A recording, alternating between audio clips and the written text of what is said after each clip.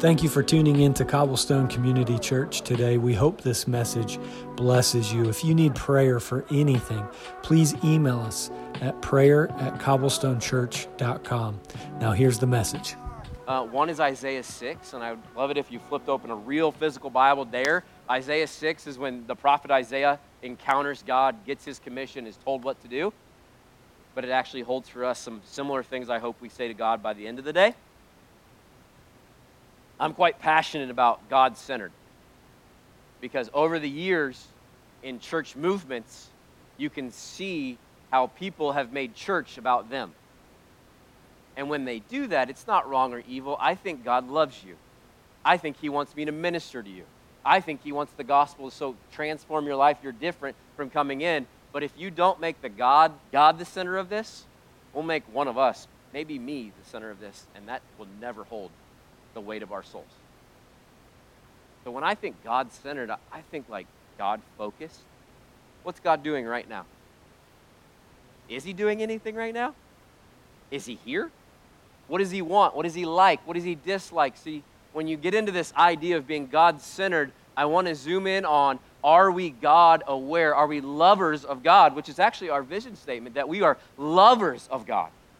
And lovers are attentive to each other, are they not? They write letters to each other. They want to be around each other. They talk to each other all the time.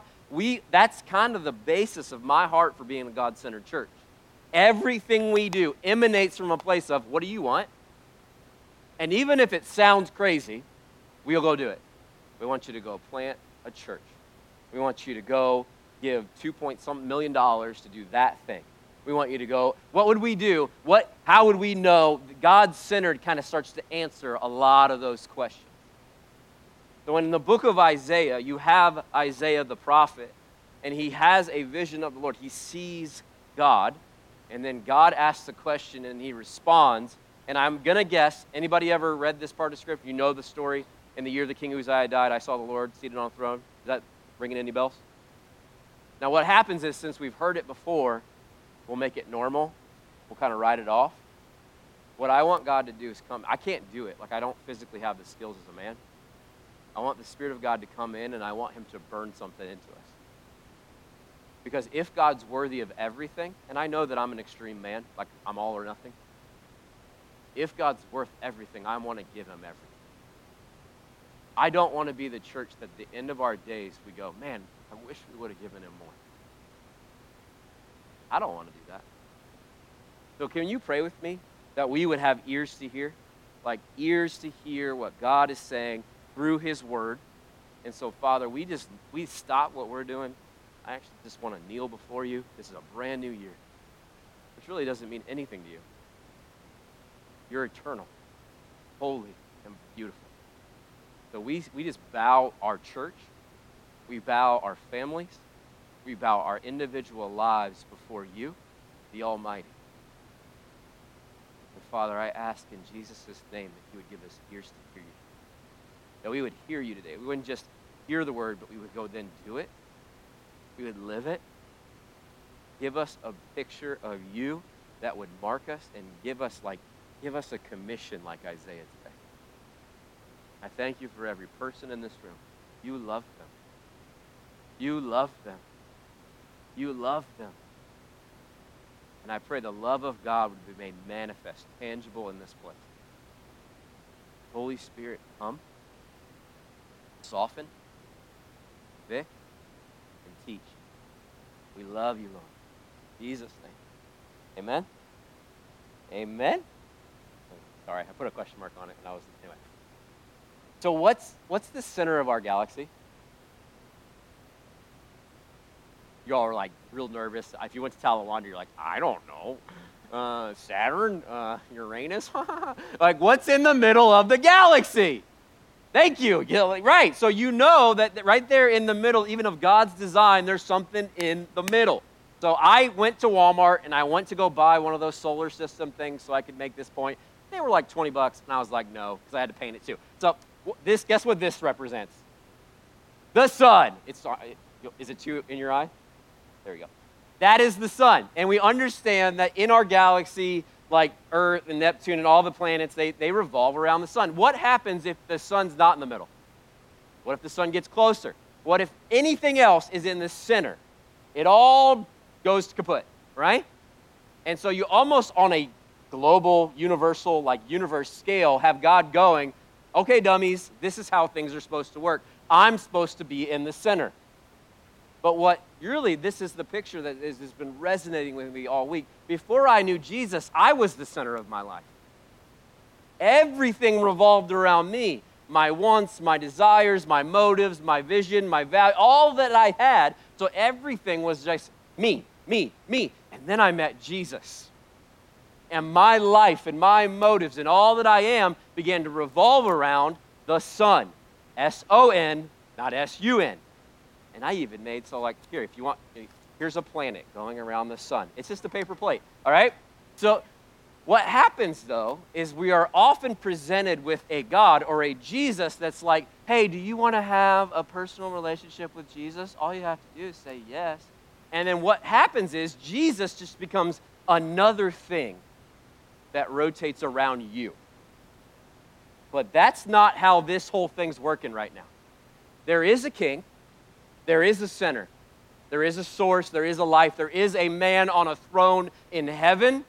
And my life revolving around him will require me, and I even wrote words, I take my motives and I let those go around King Jesus. I let my needs, so we're going to talk about fasting today. I need food to live. Do you? But I'm going to set that aside for about the next 21 days so that even my need for food, I'm going, Jesus, I want you more than I want that. You could do it blank. My wants, all of me. That is the true gospel. There's the lordship of Jesus. I want all of me to be God-centered.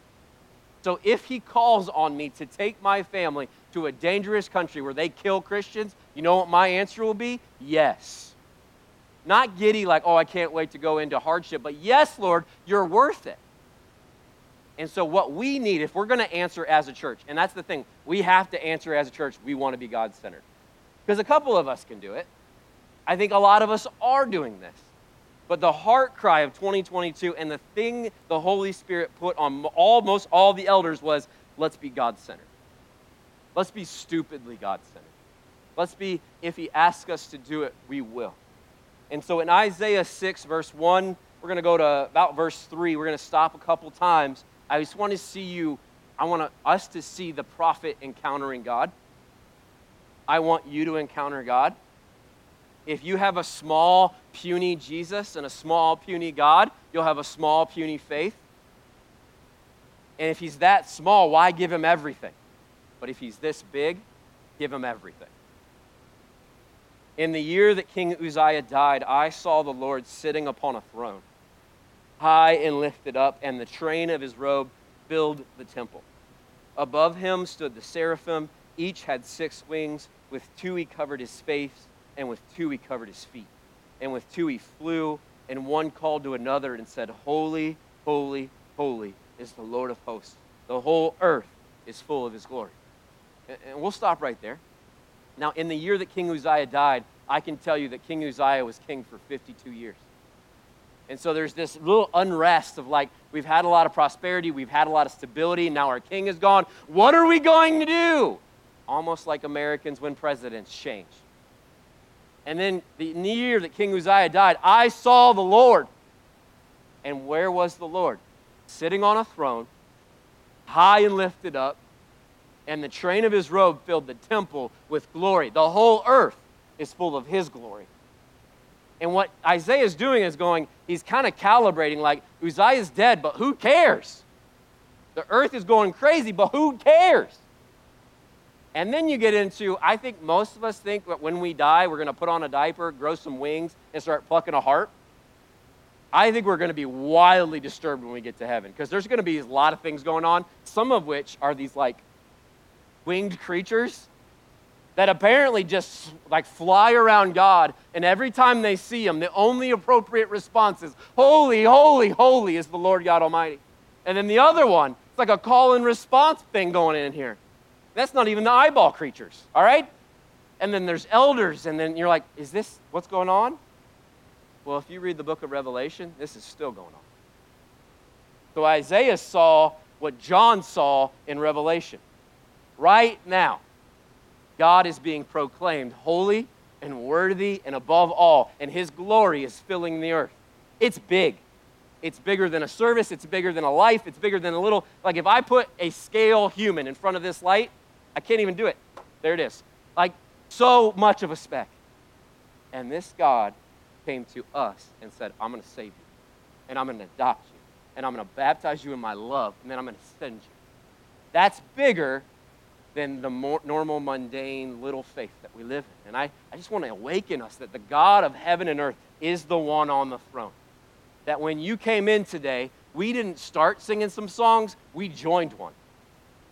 We joined a song that has been going on since before time, that holy, holy, holy is the Lord God Almighty, who was and is to come. That's the song that we sing.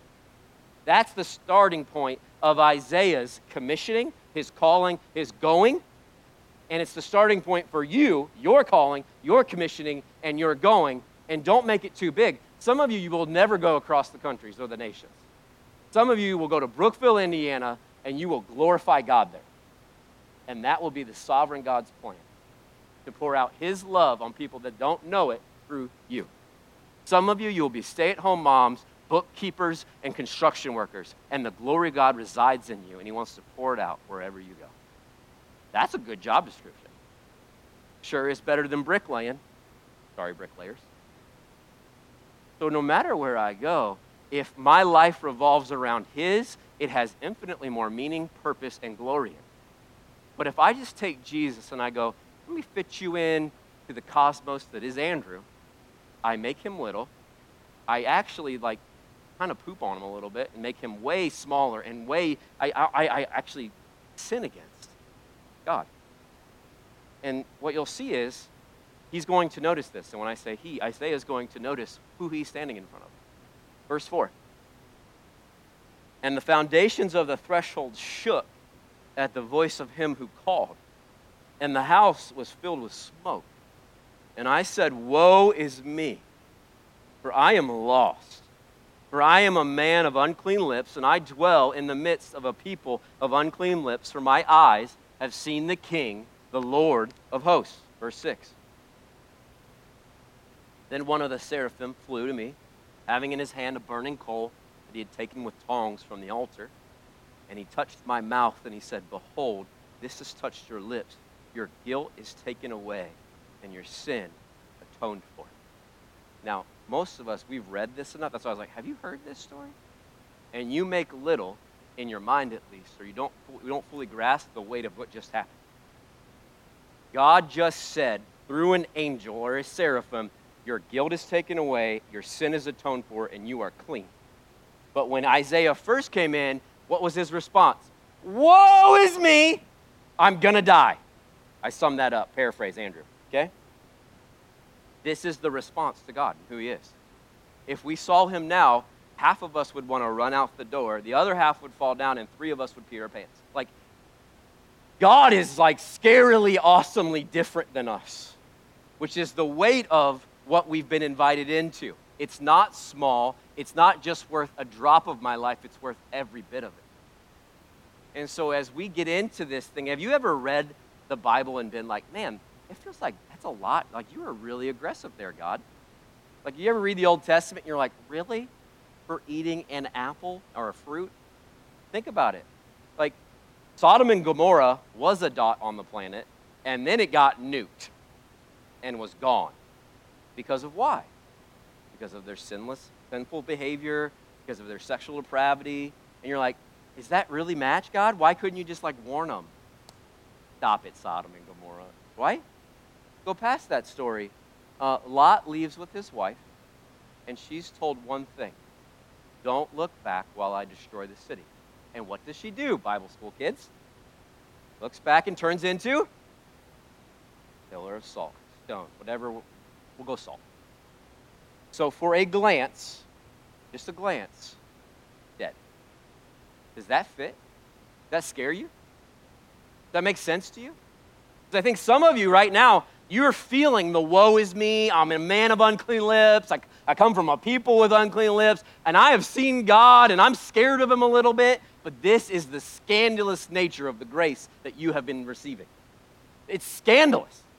It amazes me. Adam and Eve are in a garden, and God gives them one thing: don't eat that fruit. They eat a piece of fruit, y'all.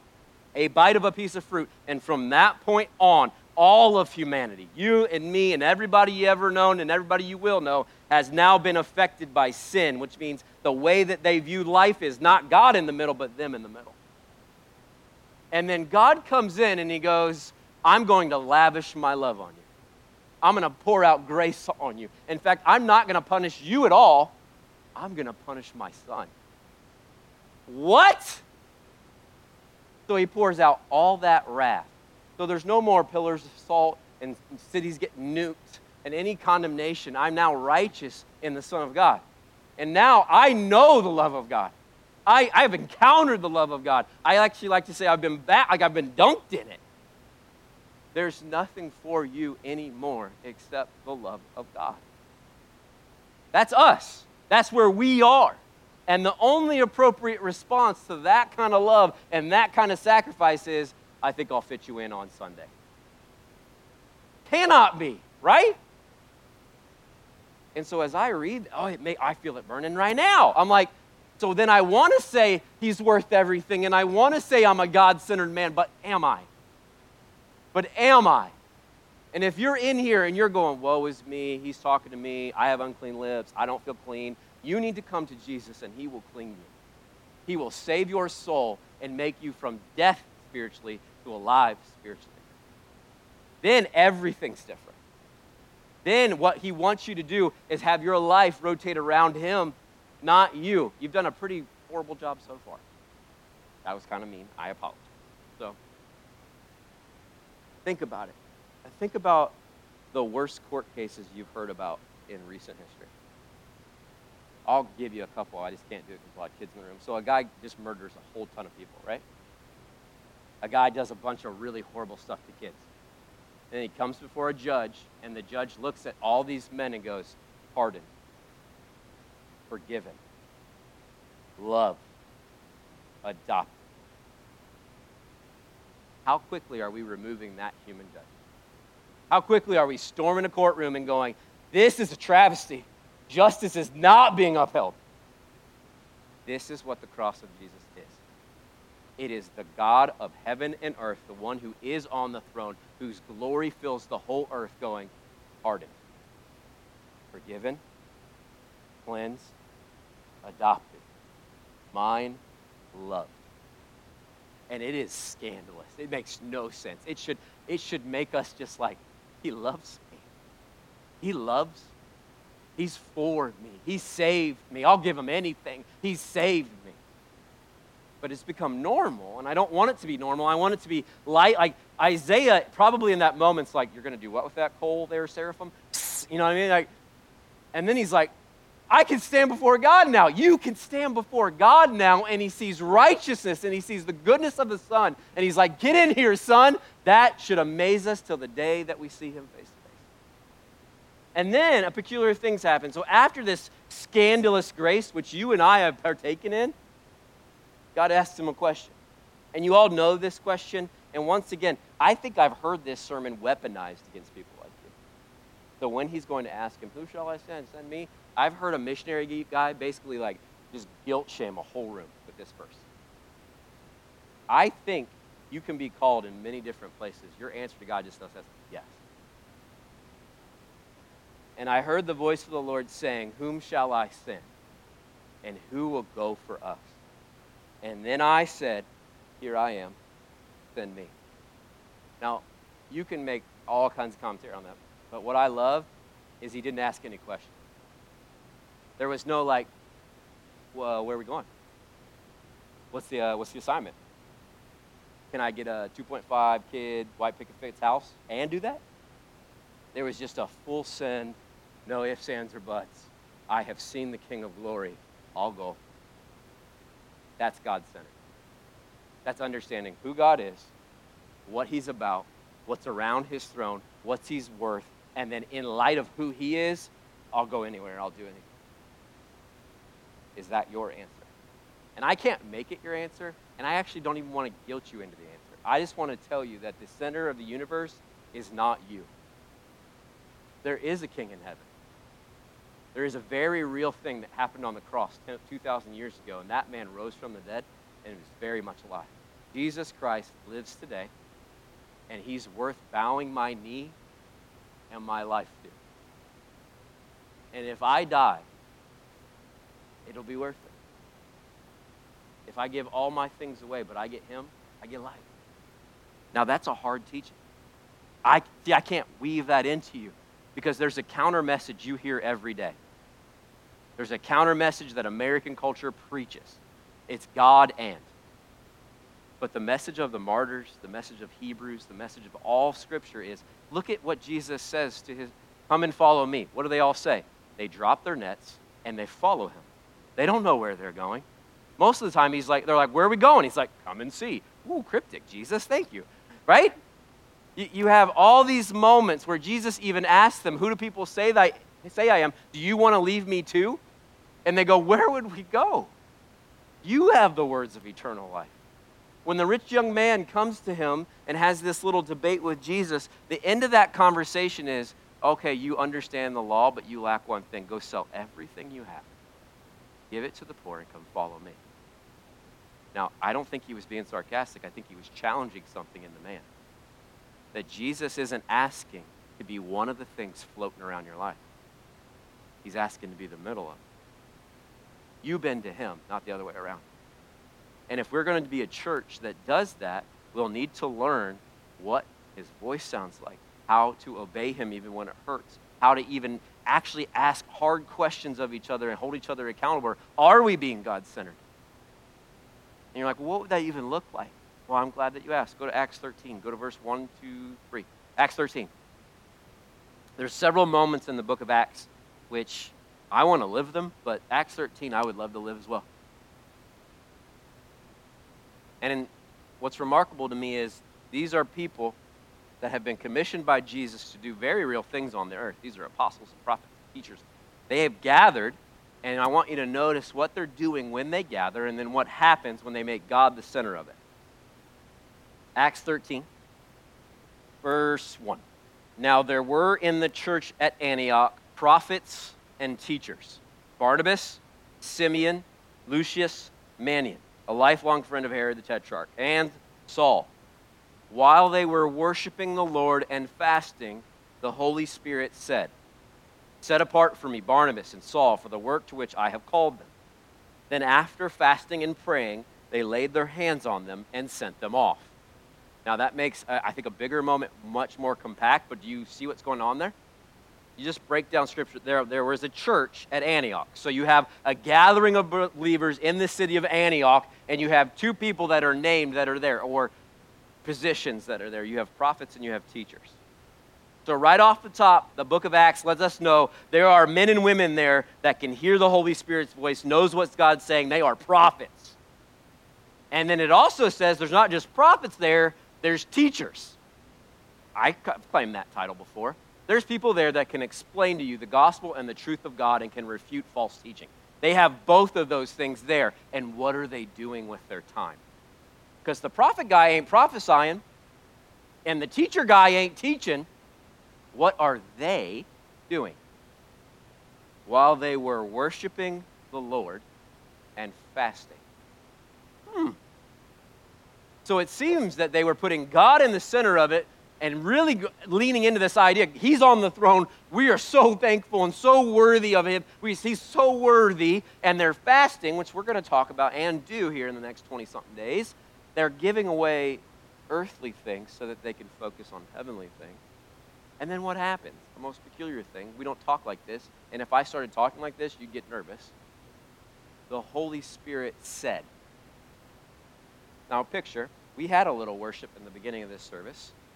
Let's picture we're all worshiping God and fasting. How would we know? How would we know the moment that the Holy Spirit said, that guy, that girl, send them? How would we know? And I'm not saying that's not this sermon. You have to be God-centered to be even being tuned into that. God has to be the thing you want to hear from. You want to hear him more than you want to hear me. You want God in the midst of the people more than you want a good song. You want God. And I think that they did, and then God shows up and he goes, this is the mission that these men have. And then they finish worshiping and praying.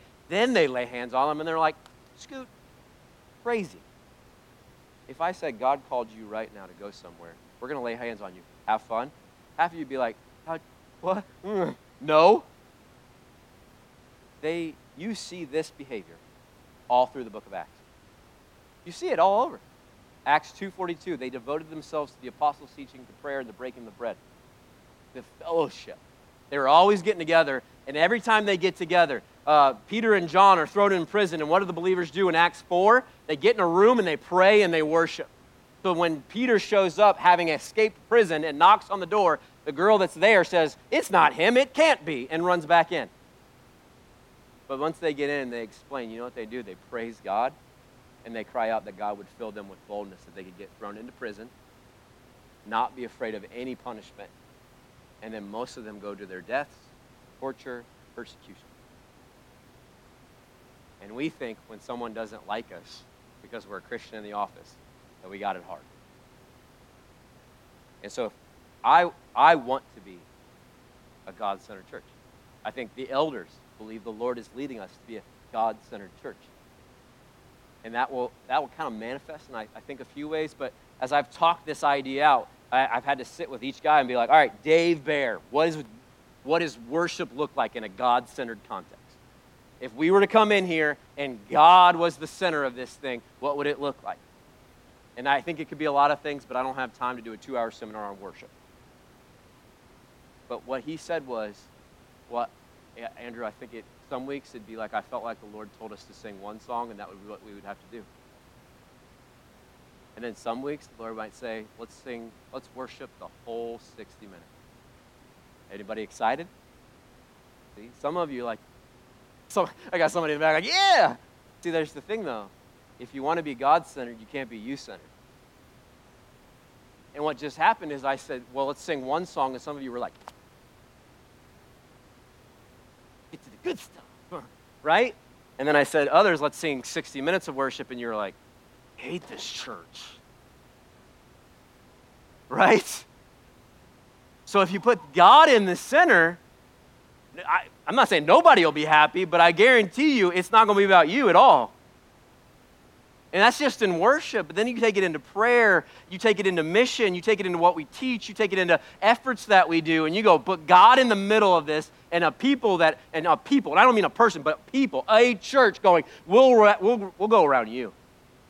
If you want it, you get it, Lord. If you want 60 minutes of singing, we will give it. If you want us prostrate on the ground, okay, they'll think we're weird, but I've been weird before. What is God worth? What's he worth? Or to ask it in a different way, because that's really challenging, do you think God knows how to run your business better than you? Do you think God knows how to do marriage better than you? You're like, I don't know. Has he ever been married? Or her? I think he knows what he's doing. You know what I mean? Can we trust God on every level of our life? And if the answer at any part of you is like, yes, let's do that this year. And here's what I know. I started with this. I know that I'm in process. And there's moments every year where I'm like, God, I wish I would have given you more. I wish I would. You called me there, and I was such a chicken. Or I was so afraid. I like comfort just as much as y'all. I really do. It's okay. We're human. But God is calling for a people who will go, God, we'll choose you over comfort. And we'll let you form our motives and our vision and our value, everything we are. And so if you're like, well, I'm a note taker, can you tell me? Well, I got 4 words for you if you're a note taker, okay? Did this just for you. When I think about being God-centered as an individual, as a person, I think of a source. So that was the first word. I think that God is the source of my life, both physically and spiritually. So you, the Bible says, were knitted together by God in your mother's womb. God spoke, and then there was. God is the creator of all things. He is the creator God that was and is and always will be. He's the Alpha and the Omega. He's before everything. Culture wants to tear that truth down, and they're trying. We declare by the way that we live and who we are, we belong to him. He made me. Now, that's not just physical. That's a spiritual reality. You didn't have spiritual life until Jesus gave it to you.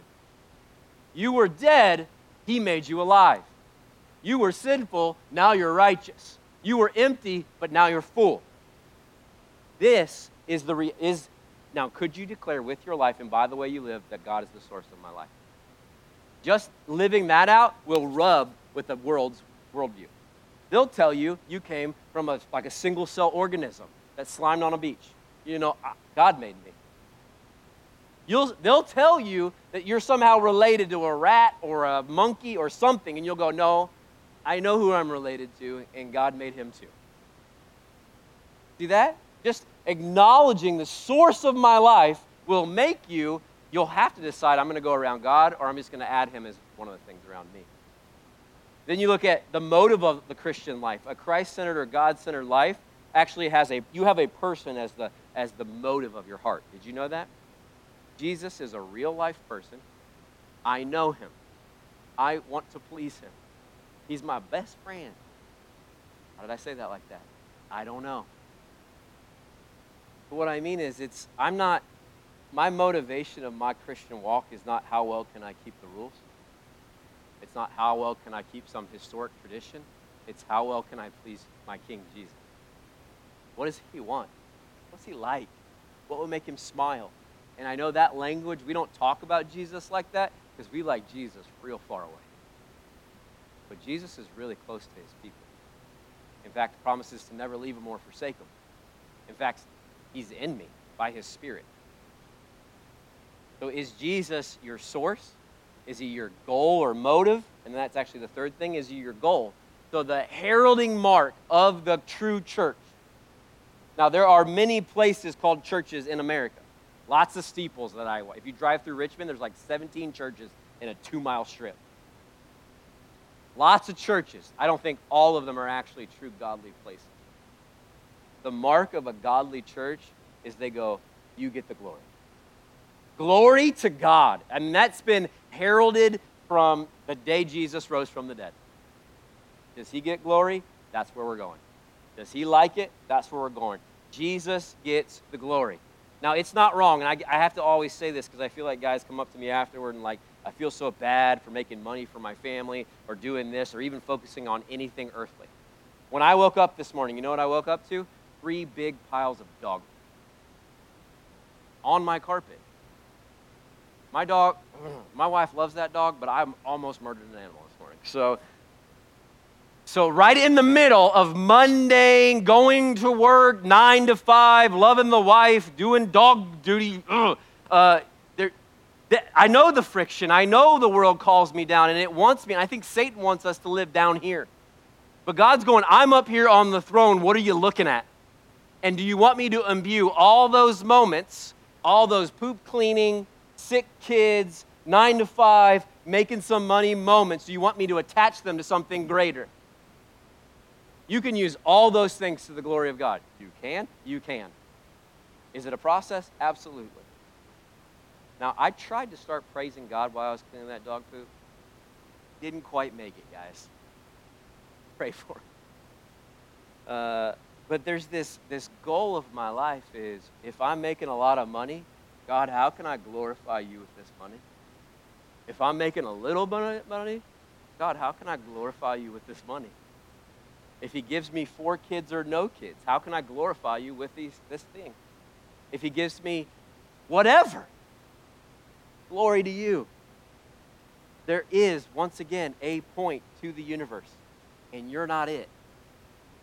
You can either bend now and go, God, I bend to you. I'll do what you want. You're worth it. Or one day you really will, and that ain't a threat, I promise. That sounded like a threat. Just how the Scripture paints the picture. And then finally, Jesus is our hope. God is my hope. I've said this before. Me and Anna, we've talked about this a lot lately in the last 2 weeks. We've put all our eggs in that basket. Everything, all my hope, All of my life, I don't have a backup plan. There is no plan B. It's God. And if he doesn't come through, and he has never not, he will come through. And he is returning one day. He's my hope. And so when we talk about being God-centered, can you look at those four things? The source, the motive, the goal, and the hope. Do you see those things towards the God that you say that you know? Are you centered around him? And so this is how we'll end. When I look at my life, I can look at some weeks, I just really like to eat food. Anybody going to give me an amen? Right. So I've already said it, but you can give your life to good food. Like here, I'll give you permission. Give your life to good food, good wine, good drink, and just go for it. So you're spending $6,000 on cheese. Sure. A couple grand on a nice bottle of wine, and you eat all the nicest food of the earth. There will be a point where you'll go, is that it? There will. You give everything you have to the Lord, and there's never a ceiling. The goodness of God goes on forever. I have never gotten to a point where I went, huh? I was always like, wow, wow, wow. And so as we look at today, like what I'm asking you to do right now is to ponder a question. Will you set aside earthly things to focus on heavenly? I want to call us as a church to a fast, which is not a thing that I grew up doing. And it's scary for some, but the idea is this. And I'll tell you what I'm doing, and a couple others are doing, not by name, but what I'm doing, I'm not going to eat food for the next 21 days. And I'm only going to drink water. Maybe that means I just lost my reward, but whatever. I'm not going to do that, not so I'm trying to twist God's arm so he'll give me something. And I'm not trying to do that just so I can punish myself, so I can be like, bad Andrew. No, I'm doing that so I'm purposely putting aside something. I need food to live. And I'm going, God, you're what I want. I want to know you. I want to meditate upon your word. I want to be with you more than I want to eat. You are the bread of life. Now, some of you should not do that. And I have to say this because I feel like it's always the young guy that's like, I'm not going to eat for 40 days. And then they almost die. And then they're like, I'm going to sue you. I'm like, screw you. I told you not to. Some of you should eat one less meal and spend that time with the Lord. Some of you just go breakfast and lunch. You could do it. Eat a good dinner. Some of you, it should be like, don't eat sweets. Some of us aren't eating meat. Some of us are giving up nightly snacks. Some of us are giving up coffee. Some of us, like, social media should be your thing. Don't look at social media for 21 days. Not my TikTok. Yes, your TikTok. And you're like, and then look at it in the scheme of things. What you're saying is, why would I give up TikTok? Is God worth it? Yes. Yes. And fasting over the years, it's been abused, and sometimes it's just dumb, but our hope is that you will pray. Can you do that with me? Will you pray? Ask God what to fast. Or at all. If you come back and you go, I don't feel like God led me to fast, you know what? You're not less of a Christian. You really aren't. I want to give freedom to this house. I'm doing it, and the leadership are fasting for the next 21 days because I just felt led like that's what we were supposed to do. You're supposed to say, God, we'll give up all earthly things if we get you. Can you pray that with me, though? And if you say, yes, I'm going to fast food, we actually have a guide out on the tables in the atrium. You need to read that because if you're going to fast food for a long time, there's a way to start it and there's a way to end it so you don't hurt your body. All right? But I'll let you know this. You can survive that long on just water. I think I'll be here in 21 days. As a church, can our answer to God be, yes, Lord, send us? We'll do it. But that's going to require each of you to answer that question individually. And then when we gather, we all kind of like look to the side and we're going, we're here for God. And that will require the next time David Baer gets up and says, Andrew, and he whispers in my ear, I feel like God wants us to sing this many psalms. You know what I'm going to tell him? I will say yes.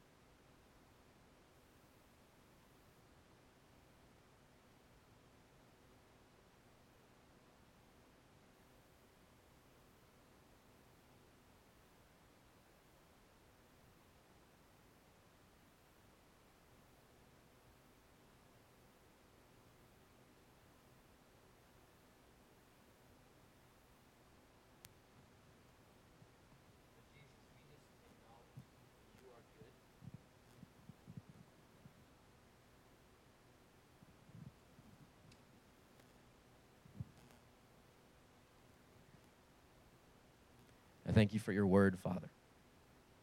It's true. You are the one on the throne, and your glory fills the whole earth. And it was for the joy set before him that our Savior died and freed us from sin. And that love of God, I pray it would wash over the people right now. We have been made sons and daughters, filled with the very Spirit that raised Jesus from the dead. We are no longer slaves, but free. And so, Lord, my answer is you can have all things. Have it all, Lord. Take it all. You are worthy of all things. And so in this quiet moment, Father, I ask that by your Spirit, would you reveal anything that has control of our life that you don't want? And so, Father, would you just whisper to your kids what you want them to fast?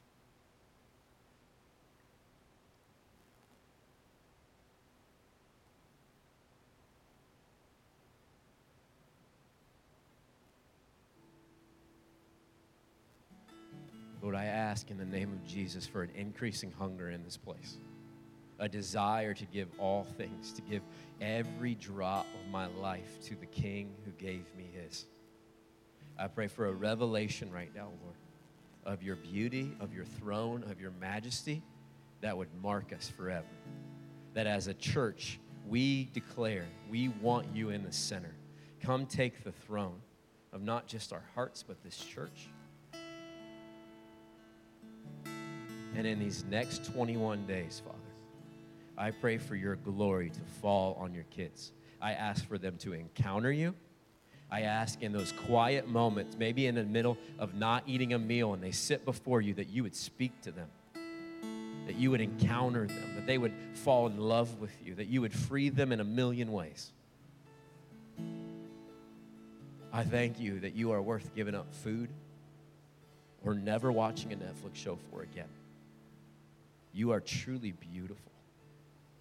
You have been good to us and entirely faithful.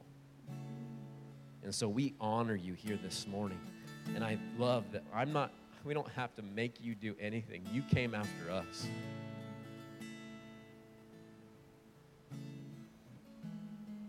So we respond right now, God. Your word was preached and we respond to that. Your voice, it goes out and we respond to you, God. Reminded in your word where it says, today, if you hear his voice, don't harden your hearts. So if you feel the Lord calling you, if you're in here and you don't know Jesus, don't harden your hearts. Open it to the Lord. Invite him to save you and confess your sins to him, and he will save.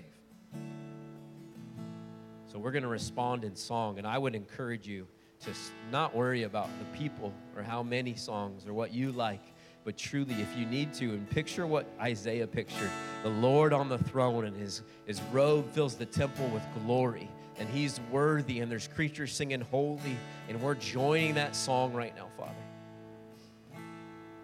Let's worship Jesus. Thank you for joining us today. If you need prayer for anything, you can email us at prayer@cobblestonechurch.com, or you can go on our website at www.cobblestonechurch.com and submit it there. We'd love to pray for you.